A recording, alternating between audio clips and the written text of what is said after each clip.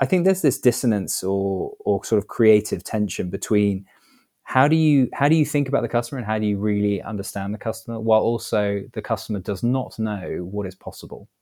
Is there a way to enable a digital avatar to ask questions in an exploratory or qualitative manner that elicits a really good answer from a person, and then we can transcribe that in real time and sort of analyze it essentially. From what small companies know and big companies have forgotten is that you need to be testing prototypes all the time, and an MVP shouldn't take 6 months because that means it's not an MVP. So the idea that you can test things faster, I think, is good. But I think there's this, people don't like the uncanny valley of an avatar. They find that really odd. And it is odd. It is odd.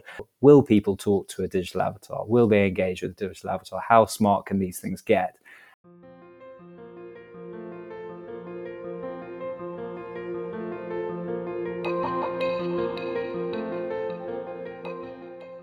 Hi, I'm Mike Green, a freelance user research lead and digital consultant based in the UK. Welcome to Understanding Users. In this podcast series, I chat with digital experts from a variety of disciplines, including user research, UX and service design, development, and product management. And there's even a founder or two.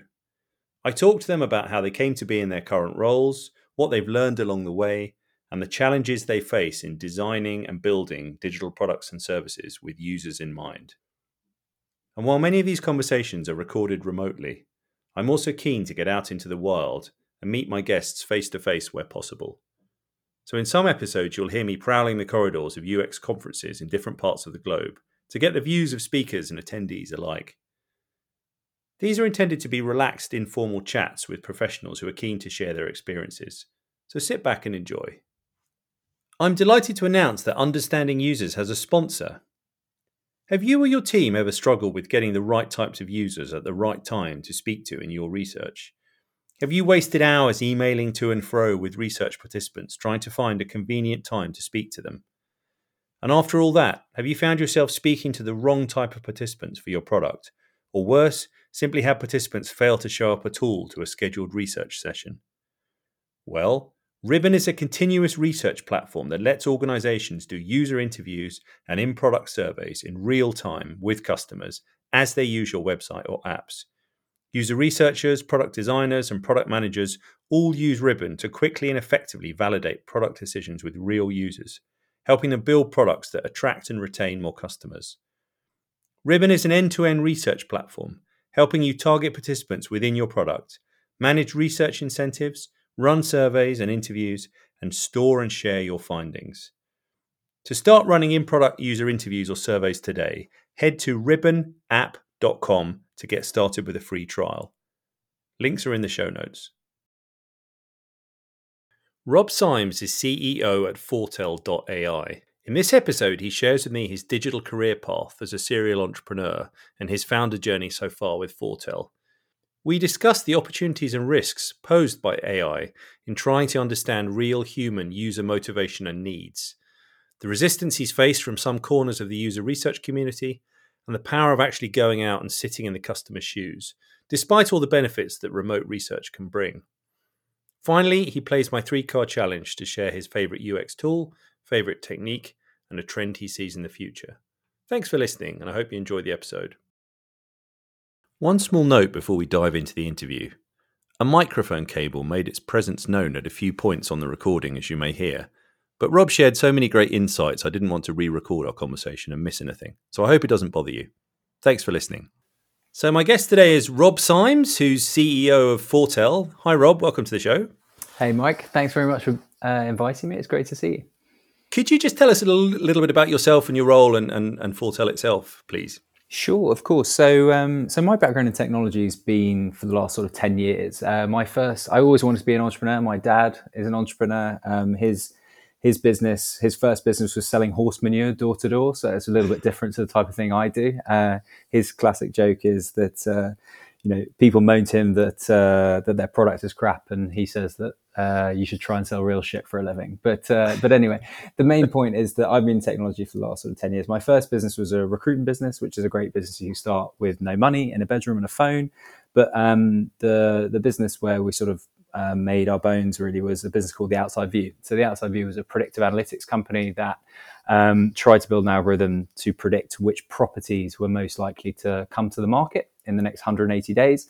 And I know that your audience are sort of user researchers and market researchers and UX people. So they'll be fascinated to know that we built 2 products before that completely failed. And we wish we'd done a lot more user research before we built those 2 products. But that product was fascinating for estate agents because they could then figure out which people were more likely to move and therefore which people they should market to. So happily, after putting a lot of money on credit cards, that ended up working. And we sold the business to Rightmove. Me and my co-founder Chris sold it to Rightmove in 2016. We stayed there Chris stayed there for about 3 or 4 years, and then I stayed there for 6 years, actually. And then the idea for Fortell.ai came from some of my experiences at Rightmove. So one of the things we did was we built Rightmove's first sort of insurance proposition. And we were selling digital contents insurance online, and we wanted to figure out, could you sell broadband as well? And because my user researcher wasn't available, I think she was on maternity leave or something like that, I ended up doing a lot of the user research, which I think people who've met me think that's a terribly dangerous thing because I didn't really know what I was doing. But what I found was I was asking the same questions over and over again to a bunch of consumers who were going through an insurance flow. And because me and Chris are fascinated by both digital avatars and voice analytics, we thought, well, we're asking the same questions. Is there a way to enable a digital avatar to ask questions in an exploratory or qualitative manner that elicits a really good answer from a person? And then we can transcribe that in real time and sort of analyze it essentially. Now, we're not sort of saying that this takes over the role of user research, but we think if there may be a role for this, and we don't know, this is why these kind of conversations are fun. There may be a role in between sort of surveys on one hand and sort of face-to-face or Zoom interviews on the other.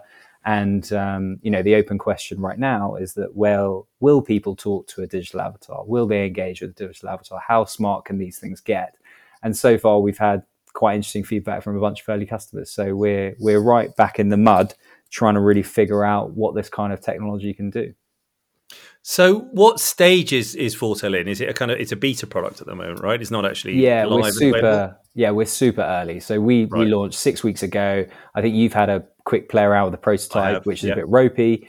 And we basically need very brave people who are interested in testing this thing out. So, I mean, we've had a load of people approach us, which has been quite interesting. And the diversity of the people who have approached us has been quite unusual. So we've had an NGO working in partnership with this water sanitation consultancy in Cambodia who have asked us to potentially do a sort of willingness to pay survey with some of the residents, because traditionally they would send 30 people or 30 students out door to door knocking on doors. Then they would collect the survey results and sort of collate them back into English.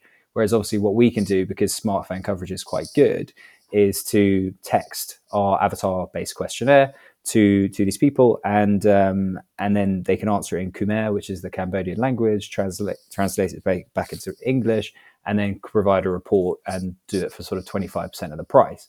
So that's one use case. And then on the other hand, completely other random use case is that a company is trying to do user research on people driving trucks. So the idea being that the researchers are figuring out that they can't get hold of these people because they're driving when the researchers are working, and they prefer talking rather than typing. So, we're deploying our technology to them at the moment for not very much money, but just we want the data to figure out if we can do this. And it looks so far quite good. But yeah, you're completely right. It's a beta product. There's a lot of sort of ducking and diving and trying to figure out where the market is. It's not in B2B. That's probably what I found so far, because B2B user researchers could just call out their customers. I think it's probably more B2C and maybe this kind of NGO market because it's multi-language and interesting like that. Because I was going to ask who the users are. So the idea being it's not to kind of replace user researchers, which will kind of reassure many of us, but it's to presumably augment and kind of allow greater amount of research at scale. Is that right? Yeah, I think the way we would pitch it is qualitative research at scale. So that clearly you can't get as much insight or feel as comfortable talking to an avatar as you can to a human, even though there are businesses out in the Silicon Valley that one I think was called Replica, which is sort of a manifestation of the film Her with Scarlett Johansson, where you fall in love with your artificial intelligent being. I don't think that's going to happen with this. I think that insight is probably a human thing, but asking questions doesn't have to be. And I also think that user research classically is all about trying to understand what people think when you can't trust what they say. So the insight being, well, just collecting data is not good enough. You have to understand what people mean behind what they say. And is a machine able to both look at body language, facial expressions, micro expressions, and intonation in interesting ways? And I think that's probably where the technology goes over the long term, although I don't think it's here right now. Right. Yeah, because I tried it out a few days back, and you basically, so I created my own sort of survey, my sort of mini discussion guide to set the questions I wanted, and then I tested it on myself. So there was an avatar. Is it Jad? The avatar was Jad, yeah, very friendly avatar, Jad. Yeah. Very friendly, slightly unnerving experience because you're obviously aware that it's not a human being, but it was a few times you were kind of not sure, and then you basically speak your responses, right? So Jad asks the questions, you speak the responses, and then that's recorded. Yeah, that's exactly right. So it's just an avatar asking you questions that you can program in either using a generative tool like ChatGPT or just on your own, and then the sort of user answers those questions. I think where it gets more interesting, perhaps, is that one of the biggest problems with user research is that, especially if it's unmoderated, is that people will just go through it as quickly as possible to get their reward, whether that's an Amazon voucher or a payment. And what you really need, and what we're interested in building, is this idea around, well, tell me more, expand on that, please, rather than, a 2-word answer. So the whole point, and this is much more your area than it is mine, but qualitative research seems to be around not just what people say, it's the silences and what they're thinking about and how they're thinking about things. And so I think the idea that there's a smart prompt with the AI seems like a really important and fundamental thing to build. The other thing that's interesting is that with the questions you did, you wouldn't have had a website to have a look through. But the idea, I think, would be that you could show a Figma design and you could see where people's eyes were moving or see where they were moving the mouse while they were answering your questions.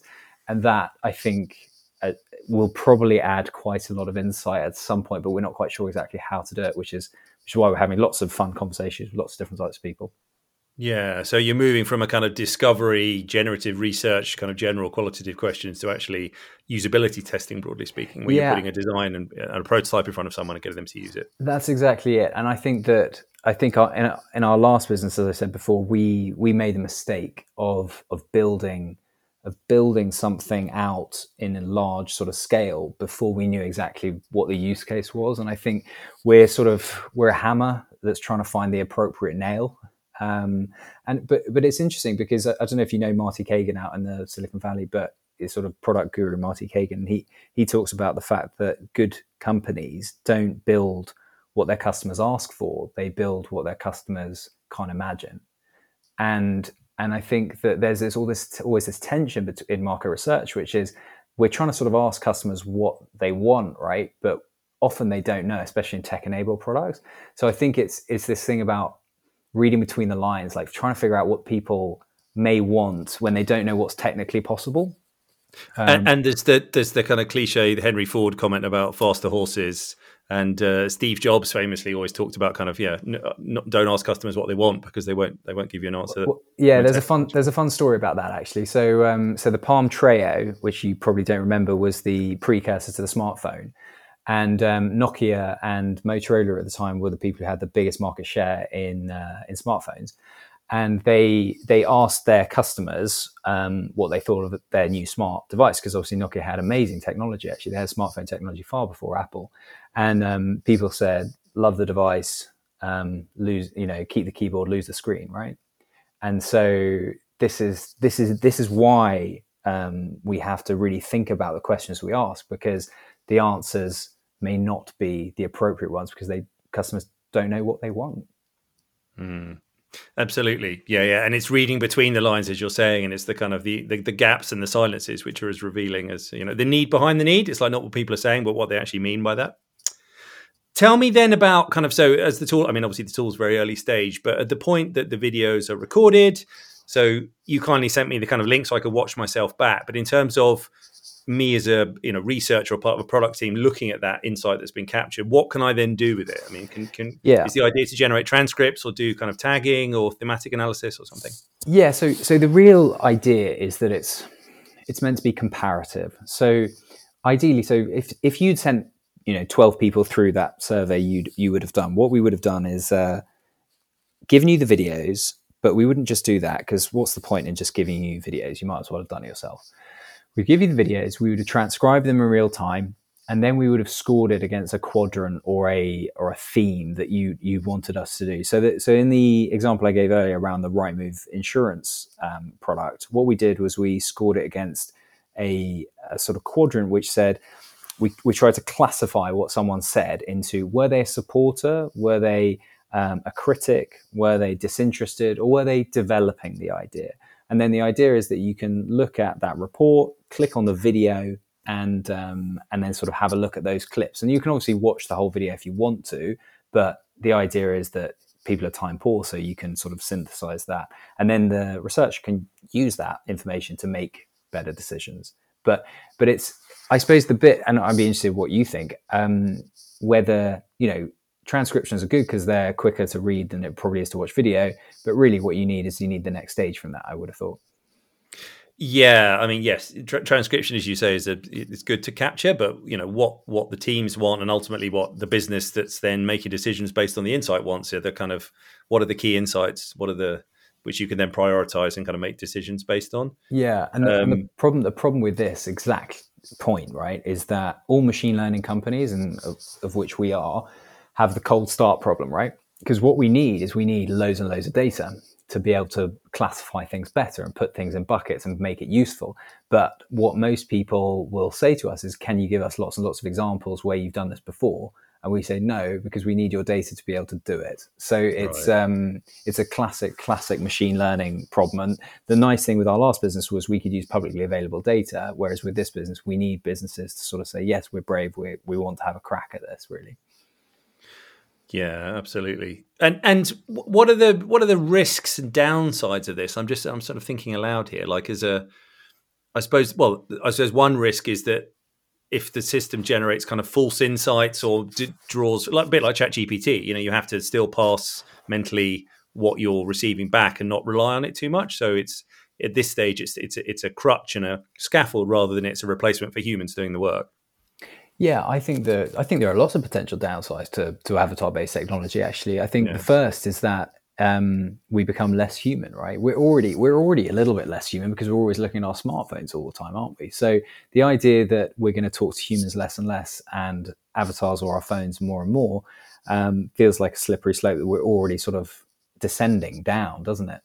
I think my sense really is that this type of tool is best in areas where it's hard to get hold of people, or people are busy, or people prefer talking rather than typing. I don't think it replaces the humanity and the empathy that is needed to make good product decisions. So I think that anyone who thinks it's the panacea that they don't have to come into work every day and they can put their feet up and watch Better Call Saul on Netflix is wrong. I think that in you mentioned ChatGPT. Clearly, there's a problem of hallucination there. This idea that it's the smart bullshitter in your lecture or seminar when you're at university who actually hadn't read the book but was the Boris Johnson of I was going to say they're the people now running the country, sadly. But well, yeah, quite right. And I think that probably should change. But I think it's important that it's like anything, right? It's a shiny new thing. And people are very excited about shiny new things. And having done this type of thing for 10 years, I think the most important thing is, we call it the broken glass test. Would people walk across broken glass for your product? And at the moment, we haven't found that yet. We haven't found the exact use case. I mean, some of these NGOs would, it's really useful for them. We can understand that. But I think people should be really thoughtful around ChatGPT-3 because there's a lot of bad writing in the world. And this is just going to exacerbate that problem. Yes. Yeah. No. Totally. And you talked a little bit about the NGOs and some of the other kind of examples, but generally, when you've put it out to sort of beta test, if you like, to end users, what's the feedback been like from? I'm particularly thinking of the UX community. Sure. Are they Quite threatened by well. this? Do they feel kind of resistant to it? Yeah, definitely. So that's been quite fun. So I actually had a lovely lady, but she just sort of, we were having a sort of 20-minute conversation, and and she got quite aggressively pissed off about it, which is Right. interesting. It's sort of it's always interesting to see the polarization that this kind of technology can give you, right? Because I think she felt like it was sort of I don't know how I put it, but it was a slight on her skill set. It was a slight on Right. what she spent 30 years learning, and the fact that you could program in a survey and then this bot would speak to you in a non-empathetic way. She felt like it sort of misused users' time, which I think is a fair criticism. But on the other hand, we've had some people in the UX specific community who are very interested in what we were talking about earlier, which is this sort of eye tracking, facial expressions when you're going through a Figma. Because what small companies know and big companies have forgotten is that you need to be testing prototypes all the time. And an MVP shouldn't take 6 months because that means it's not an MVP. So the idea that you can test things faster, I think, is good. But I think there's this, people don't like the uncanny valley of an avatar. They find that really odd, and it is odd. It is odd. And whether there's something where you need a cartoon or whether you just need a voice, we're totally open. We're not wedded to the fact that it has to be an avatar. I suppose we got excited about it because we think it's pretty close to humanity, but actually that might be worse than it being human. So far in the little tests we've done and the little paid trials we've done, generally people have responded quite well, but there have been some people who've just not interacted with it at all because they just find it weird. Yeah, but I guess the one of the benefits is with an avatar or cartoon or whatever device you use, you can it's more diverse. It allows you to reach a more diverse audience. You don't have you can have racially diverse avatars. You can have obviously male and female at the click of a button. So in terms of researchers and their kind of profile and demographic, that makes it Well, easier. that's exactly right. So in the Cambodian example, we are clearly choosing an avatar that suits, and they are speaking in their language, and that's something that's would, I suppose, from a cost angle, that's really good, but also just because it's a person who's speaking their language, it clearly will make it better. I suppose that's the hope, right? We don't know this stuff. I think anyone who tells you that they know where AI is going to go is talking rubbish because it's changing too quickly. Yeah, yeah, yeah. And you mentioned there the Cambodian language. I guess another thing, and I think I watched one of your videos about the multilingual capability of Jad or his or her compatriots. That this can be done across the world in any language very easily. Yeah. So one of the people that contacted us after the sort of series of hopefully vaguely humorous videos we did as a launch campaign was I probably can't mention who they are, but they're a multinational company that everyone will have heard of, and they are spinning up new markets all the time. And Asia has been a big push for them over the last year, and they don't have user researchers in that country, and they've had their budgets cut because of the economic situation. So again, that's something where, let's say you're launching a product in America, but you need validation in other parts or other markets. You might do your big user research study in America, but you might augment it with Fortell or Jad, going out and sort of sending it out to a bunch of people over there. And the question is it better than a survey, or is it better than is it better? And my sense is probably yes, because people will open up more when they're talking than they will filling in a questionnaire. That's my view, but I think everything's got a use case, hasn't it? I think it's not going to fit for every type of place. No, of course. And are there competitors in this space? I think you mentioned one at the beginning. I mean, broadly, this is the first tool of its kind that I've seen, I think. Well, I mean, avatar technology has been around for a while. So, Of course. Synesthesia are clearly leading the way when it comes to avatars, and we plug into various types of sort of avatar technology. We don't really think that our place is to make the avatars better. We think our place is to figure out how user researchers or market researchers can use it to help them.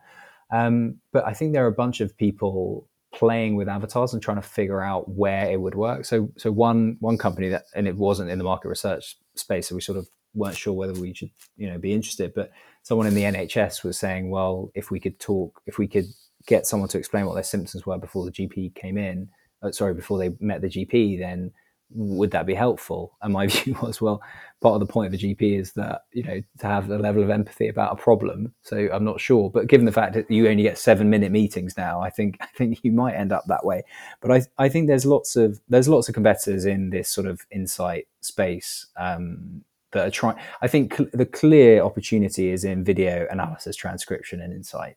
And there are loads of people trying to figure that out, definitely, and loads of smart people, and that will happen. It will happen very fast. Tell me about the kind of founder journey. So it sounds like you're a sort of serial entrepreneur, and you talked a little bit about kind of the genesis of Fortell. But what's the journey been like overall? Kind of what do you know now that you wish you'd known at the beginning?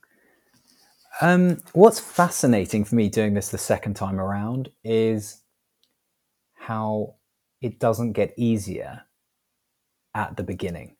The beginning is a miserable, difficult, mind-numbing, emotional roller coaster that doesn't get easier. And I was very surprised at that. I thought I had this cracked. I thought I was quite tough. I could figure it out. I'm pretty good at selling.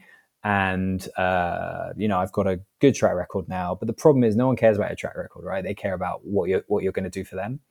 And so it's actually been to be honest with you, it's been a little bit lonely because I used to run a big team at Rightmove, 100 people, lots of meetings all the time. It's got momentum. And that's what you're needing to build as a founder, right? You need to build momentum from scratch. So, the fact that it's just sort of me and Chris, is quite challenging again, right? There's no two ways about that fact. And you have a lot of conversations where you're sort of brought in as a curiosity, and that's fine, right? That's all well and good. And sometimes that leads to customers.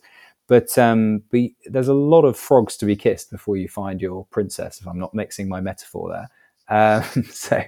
But yeah, it's certainly not for everyone. And given that I've now got 2 kids and I'm married and I'm in a very different mindset and headspace than I was 10 years ago. But what I mean is I think you need the same level of energy the second time as you do the first time. Yes. Yeah. And what about the next 3, 4, 5 years and beyond? Kind of what are your aspirations for Fortell as a Well, I think entity? that's a great question. We don't know, right? So, the truth is, our last business in some ways was an honorable failure. So although we exited to a FTSE 100 company, we certainly didn't build a multi-billion-dollar business. It was a good product. It worked. It makes Rightmove money to this day. That's fantastic. And it made, all of our investors money as well. So in a lot of ways it was a win, but it wasn't really what we wanted. So what we're trying to do now is we're not raising money. So because, we're fortunate enough not to need to right now, we're sort of bootstrapping it to a place where we try to find a real need. So we would love to be both working with the UX community and probably the market research community. And we're talking to a number of the big market research companies because they clearly have scale and they have those opportunities. But I'd love to be the brand that has integrity around not just overselling the AI and actually finding a use case that really mattered. Because having been in this market for a while, I think there are a hell of a lot of charlatans that talk a big game and sort of underdeliver. So that's really, if you would say, what would you like to achieve in 5 years? It wouldn't really be about revenue. It wouldn't really be about the cleverness. It would be about we've solved a real problem. So that would be it. And I'm going to ask you a question now, bearing in mind you're not from a UX background, if I can put it like that. Sure. I mean, how in your view, can product teams ensure they always have their users in mind when they're building products and services? It's a great question, and it's a difficult one, isn't it? Because the truth is, and to use my sort of Rightmove example, because Rightmove is a fantastic company, but the product team is quite a long way from the user. So, they're not the account manager who's going out and seeing the estate agent in that case every day. They're certainly not seeing the consumer very often. And this idea that you can keep the customer in mind is a really interesting construct, right? Jeff Bezos famously had an empty chair for the customer when they had product meetings. So I think there's this dissonance or sort of creative tension between how do you think about the customer and how do you really understand the customer while also the customer does not know what is possible. And I think that I was very keen. I'll tell you a very quick story.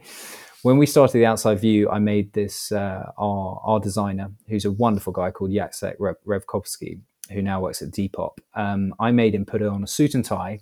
He'd never worn a suit, and he's from Poland. And I made him traipse around the streets of England, going into estate agents and trying to understand their business. And he says, I think he would say if he was on this podcast, it was a horrible experience, but it was the most transformational for him because he got to understand. And you had to sit in their offices, you had to see the furniture, you had to understand those types of people before you could make a product for them. So I'm not sure everyone has to wear a suit and walk around, Slough Central to try and find estate agents, but I think that's an interesting process to think through, because I think on Zoom specifically, I think it's very difficult to get a sense of what people are and what they want as well. So I think it's something that we should strive for. I think it's important. Do you know what? You're absolutely spot on. And I think it bothers me, if I could put it like that, more and more, that research is becoming very reliant on remote sessions only, because your estate agent example, there's numerous examples I've worked across, for example, UK government departments, where going into a court of law and seeing how the kind of court process works internally, or going into a hospital situation and sitting with people there, there's no substitute for that. You can talk to people remotely as long as you want, yes, and it's obviously valuable and there's insights, but I think there's no substitute for also having the direct in-person input. I think that's right. And did I see a stat, and you'll know this better than me, but is it now that 70% of user research is now done completely remote? I haven't seen that stat, but it doesn't surprise me. Yeah, I think that's true now. I think that might be market research, but I think it's qualitative research. 70% are done in non-Mad Men environments, non-Mad Men sort of hotel rooms or focus groups, and I do think that's a problem. I mean, I spend all my time as a founder trying to go to offices to meet people, because that's where it's not, yes, you probably are more persuasive face to face, but it's really about trying to understand the environment, because the reason people buy things is not what the reason they say they buy things. It's often to sort of help with a fear, or it's to solve a different problem that they won't want to express. And that's the beauty of user research, right? If you can tease out those insights, you are so valuable for the CEOs that are going to invest the money based on that research. And kind of thinking again into the future, what do you think the future holds for user research, user experience, kind of in general as a discipline, the digital kind of design field? What would you say over the next 4 or 5 years? I think the key really is this sort of not to change what works, and what clearly works and has worked for a very long time. So you mentioned Henry Ford earlier with his horses analogy. The truth is that Henry Ford was fantastic for probably 10 or 15 years, but then his obstinacy stood in the way of succeeding. So Alfred Sloan, who was a great consumer research guy, brought out a bunch of products that eclipsed Henry Ford, right? So I think the idea is that all this kind of crazy AI stuff is just a tool. That's all it is. It's just some cleverness that can help you either make yourself more efficient or ask a different type of question. So I don't think the fundamentals of user research are going to get shifted, because it's really about asking questions and trying to understand, what to sit in the customer's shoes. If these tools help you do that, that's fantastic. I think everyone should be sort of acknowledging it, and everyone should be understanding it, and everyone should be, playing around with ChatGPT and maybe doing a bit of Python coding and figuring out a little bit about machine learning. That's all well and good. But the fundamental thing about trying to ask people questions and trying to understand what they actually mean doesn't change, and it never will. No, that's absolutely right. I totally agree. Right, final thing then, Rob. I'm going to get you to do my 3-card challenge. So I've got 3 cards here. We've got the Ace of Hearts, the Queen of Diamonds, and the Jack of Clubs. And I've written tool, trend, or technique. So if I can get you to pick a card. The Jack. The Jack is a technique. So tell me about a kind of technique you use in your work, maybe you and your colleague Chris, maybe UX related, it may not be, but something that kind of you find useful in your day-to-day work. It sounds really simple, but and this is really back when I was running quite a big team at Rightmove. The thing that I found was very important, because I was sort of the MD of that business, was if you came into the meeting, and I didn't always succeed with this, but if you came into the meeting and you set the agenda, you put the slides up, and you started talking, you were always going to get far less out of it than if you were able to let the others drive and then ask questions towards the end. Because the spotlight's on you as an MD or a leader of a business, there's a tendency that it sort of overshadows other people. And so the technique I try and do if I'm in those type of meetings now is to really police myself to talk less rather than talk more. I don't always succeed. I like the sound of my own voice as much as the next person does, as evidence with this podcast probably. But the idea that you can listen and not dominate the conversation feels like an important thing. And you know what? From a user research perspective, that's kind of one of the golden rules. Talk less, talk as little as possible. Let your participants speak, because that way you get the most insights. Brilliant. 2 more cards. Okay, the Queen. Queen is trend. So we've touched on a little bit, kind of a few things, but what trend do you foresee in this space over the next few years? I think what's interesting is that chatbots have been around for a very long time. So if you go onto any mortgage broking website, for example, you'll see a chatbot, and it's absolutely crap, right? It actually hinders you more than it helps. But I was talking to, it's a great company. It's an online furniture retailer recently. And his whole thing is that the way people make decisions at the moment on websites is quite archaic, really. It sort of hasn't really changed from the year 2000, for example, when Rightmove was first sort of started.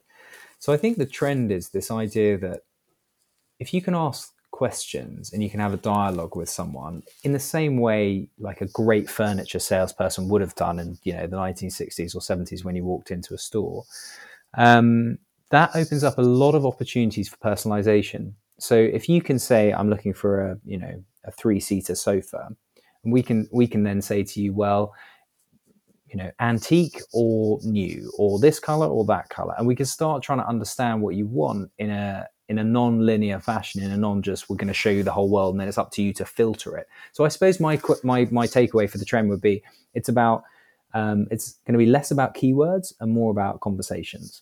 Interesting. And a lot of the government services that I've been involved in over the last few years, that sort of triage effect where you're asked a whole bunch of questions, some of them seem actually very sort of basic or inane, perhaps some of them. But of course, the whole point is by the time you get to the information that's being served to you is based on what you've answered. So it's much more personalized, it's much more relevant, and you're not left searching, as you say, like filtering, particularly on, department store websites where you can spend hours hunting for things. And the last one is the Ace of Hearts, which is a tool. So I'm going to ban Fortell, I'm afraid. But yeah, okay, I won't. I've tooted enough of my own horn. I like Miro actually. We've had quite a lot of success with Miro, and I think when I was first shown it a few years ago, I sort of sniffed a bit because I thought, well, it's a kind of a whiteboard, right? But I found that because now we do so much work remotely, and especially in bigger teams, I've been quite impressed with it, and the idea that you can have concepts or show things and you can all have a sort of chat round, almost like you're sitting around a fire chatting about it. I quite like that actually. So yeah, I'd say Miro is quite a useful tool that I've been surprised how much I've liked. The other tool that I'm starting to hate is Slack. And I don't know why. I don't know why I've started to hate it, but I think because I've got so many other ways of communication, I want to ban it. But Chris likes it, so we'll have to see. Yes, it has its, but then it saves emails. I mean, I try and keep emails to an absolute minimum these days. Slack is much more instantaneous, but I agree, you can get Slack overload. And then somebody says, I sent you something, and you're like, well, which channel do you send it to me? Is it on Slack? Is it on email? Is it WhatsApp? Is it a Google Drive link? Indeed. Rob, I really enjoyed our chat. Thanks so much for taking the time to speak to me. Final question, where can people find out more about you? So they can find out more about me on LinkedIn. That's probably where I spend the most sort of publicity time. And they can just go to Fortell.ai. So it's a pretty ropey early website, but it's got the videos with me having fun with Jad and Jade. So they can have a look at those. And yeah, we'll be building it out and probably hiring some people in the next few weeks. So it'll probably become a little bit more professional. Thanks for listening to this episode of the Understanding Users podcast. I hope you found something of interest that you can take away and use in your own role or organisation. And special thanks to my guest for this episode, Rob Symes. If you enjoyed what you heard, do please like or comment wherever you're listening, and feel free to share this episode more widely. And feel free, of course, to drop me a line with any feedback via LinkedIn or my website, researchable.uk. Links are in the show notes. You can find out more about our sponsor Ribbon and their rapid continuous research platform at ribbonapp.com. Links are also in the show notes. Join me again next time when I'll be talking to another experienced digital professional and asking them to share their wisdom, tips, and knowledge. Until then, stay safe and stay user-centered.